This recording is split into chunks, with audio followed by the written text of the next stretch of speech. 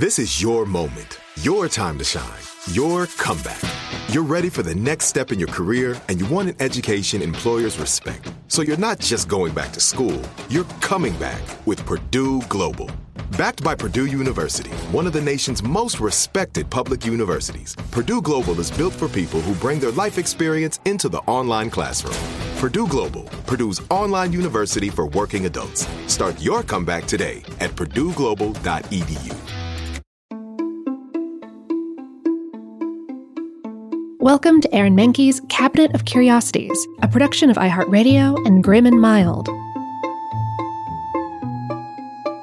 Our world is full of the unexplainable. And if history is an open book, all of these amazing tales are right there on display, just waiting for us to explore. Welcome to the Cabinet of Curiosities.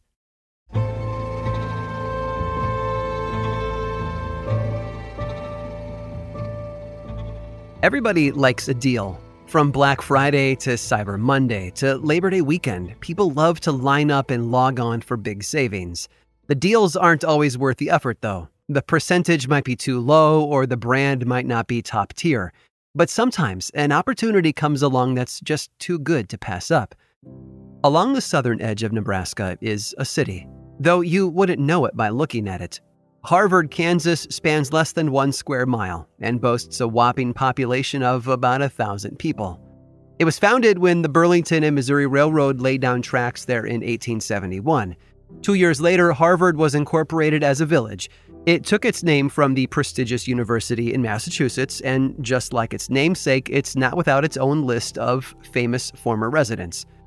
Ida Bengston was born there in 1881 and went on to become a groundbreaking bacteriologist. She was also the first woman to work at the U.S. Public Health Service's hygienic laboratory at the National Institutes of Health. And who could forget Paul Revere? No, not that Paul Revere. Paul Revere Dick was the leader of the hit 1960s rock band Paul Revere and the Raiders. He was born in Harvard in 1938. But the city wasn't just home to scientists and rock stars. Families of all kinds raised their children there. Business owners opened shops. And of course, a place even as small as Harvard needed a police department. Although, given the size of the town, a large prison was deemed unnecessary. Yet there needed to be a place to hold people in case they broke the law, as rare as that was. And so a small brick jailhouse was built. It had a single door on the front and a few small windows on the side to let the light in, but otherwise it was barely bigger than an average-sized dorm room. In 1943, the town decided to put some of its land up for sale to raise money. A 16-year-old boy named Robert Pinckney, who happened to be the son of a local physician, was interested in buying a plot for himself. He planned on using it to grow a victory garden to support the war effort. As he was reading through the list, he noticed something strange, though. Someone had included the town jail as one of the properties for sale.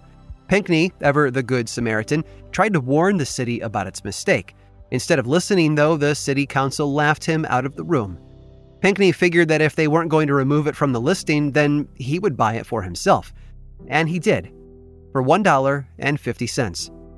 Officials refused to admit their screw-up, and Pinckney signed the papers. He officially became the owner of the Harvard City Jailhouse, and all it had cost him was $1.50. The police still went on with business as usual, though, tossing criminals and drunks into the jail when they had to. But Pinckney wasn't thrilled with his property being used without his permission now. He was the landlord, after all, so with the help of a lawyer, he sued the town for back rent. Harvard agreed, but on the condition that Robert tended the jail as though it was his own home.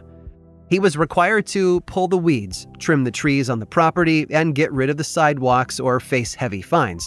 Pinckney thought it might be easier to just tear the whole thing down altogether. Harvard couldn't have that happen, though, so they made a deal to buy the jail back from him. There was just one problem. He wasn't old enough to sell it. He'd have to wait until he turned 21. So the city did its best to hide its squabble with the budding real estate mogul, but word of Pinckney's pettiness got out to the press. It even made national news. Suddenly, people came crawling out of the woodwork to buy the jail from him. One person offered him $150 for it, while someone else asked to rent it for $35 a month. But Pinckney had a better idea. He put the jailhouse up for auction to raise money for war bonds. One person came forward and bid $10,000. Well, person isn't quite the right word for him. You see, Charlie McCarthy, who won the jail in the auction, was a dummy. And that's not an insult either. He was a literal dummy, belonging to the world-famous ventriloquist Edgar Bergen. Charlie gave the jail back to Harvard soon after. It's still there, too, with a plaque outside that explains its tumultuous history. And no dummy, real or wooden, ever put it up for sale again.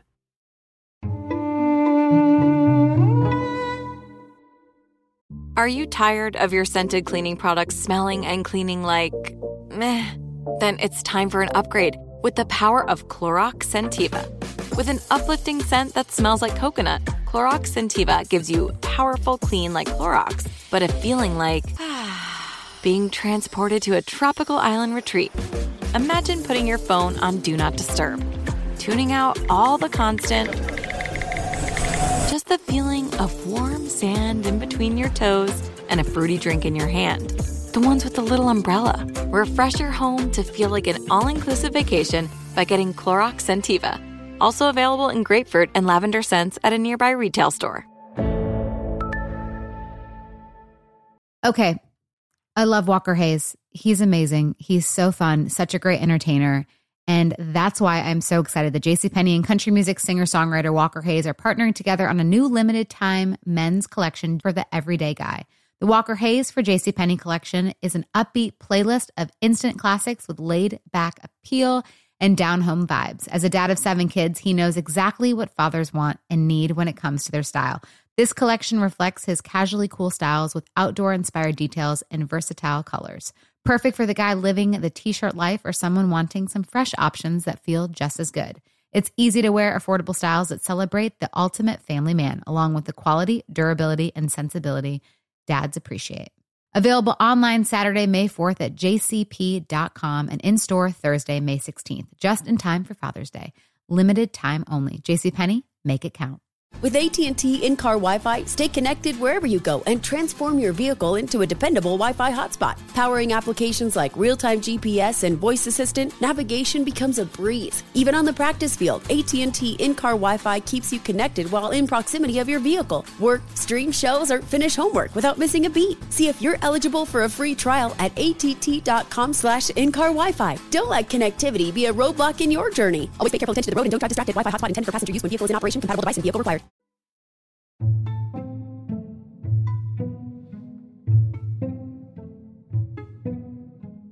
Everyone has something to hide. It might be an illicit relationship, or reckless spending habits, or even something as harmless as a cupcake when they think no one is looking. Regardless of what it is, it seems like no one is without a skeleton or two in their closets. Just be careful if you start digging. You might not like what you find. Jenny Minton certainly did not. It was August of 2011, and the 16-year-old Oregon native had been clearing out a closet in a local lodge. You see, her mother was a member of a social group known as the Daughters of Rebecca, who used the space for their gatherings. Minton stumbled upon a strange sight during her cleaning. It was a coffin.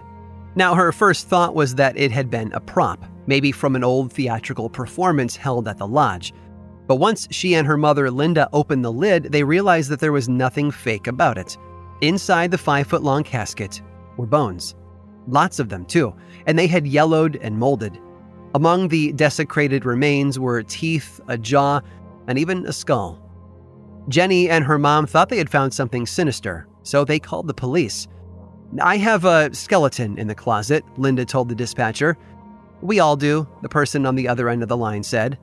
Little did they know that Linda and her daughter actually had found a skeleton in the closet of the lodge.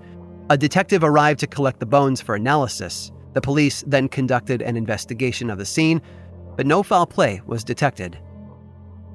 A similar experience happened to Paul Wallace in Warrington, Virginia in 2001.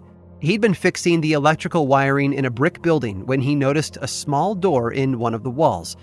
Wallace opened it up and pulled out a black box similar to the one Jenny Minton would find 10 years later. Inside it was a skeleton and several white candles. Not wanting to disturb a possible crime scene any further, Wallace pushed the box and its contents back behind the door and alerted the authorities. They executed a search warrant immediately and took custody of the skeleton, Though Warrenton had never experienced such a grisly discovery before, similar incidents had unfolded in attics and crawl spaces all over the country, and they would continue to do so for years to come. Jim Lushka from Missouri thought that he had snagged a great deal on a couple of prop caskets for his local theater group. Little did he know that one of them contained real bones that had once belonged to a living human being.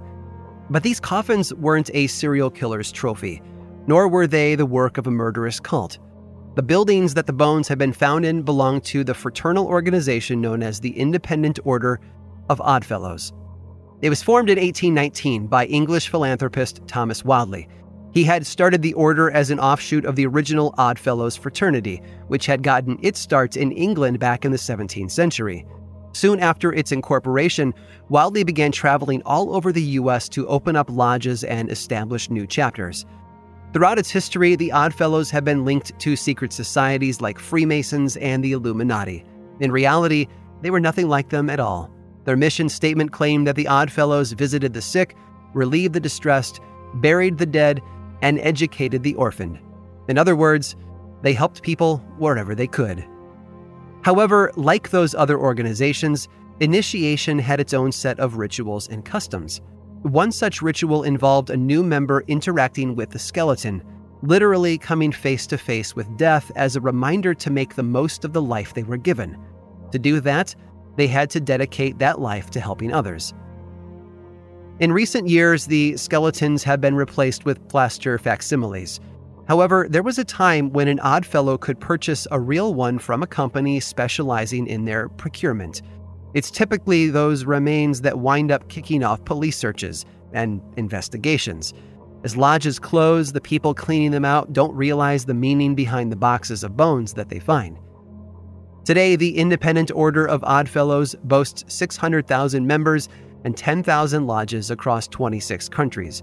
There is also a female-focused branch known as the Daughters of Rebecca, the organization Jenny and Linda Minton belonged to back in 2011.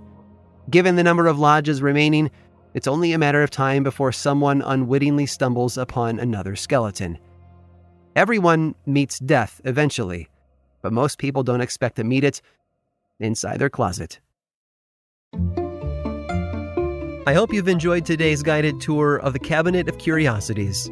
Subscribe for free on Apple Podcasts or learn more about the show by visiting curiositiespodcast.com. This show was created by me, Aaron Mahnke, in partnership with How Stuff Works. I make another award-winning show called Lore, which is a podcast, book series, and television show, and you can learn all about it over at theworldoflore.com. And until next time, stay curious.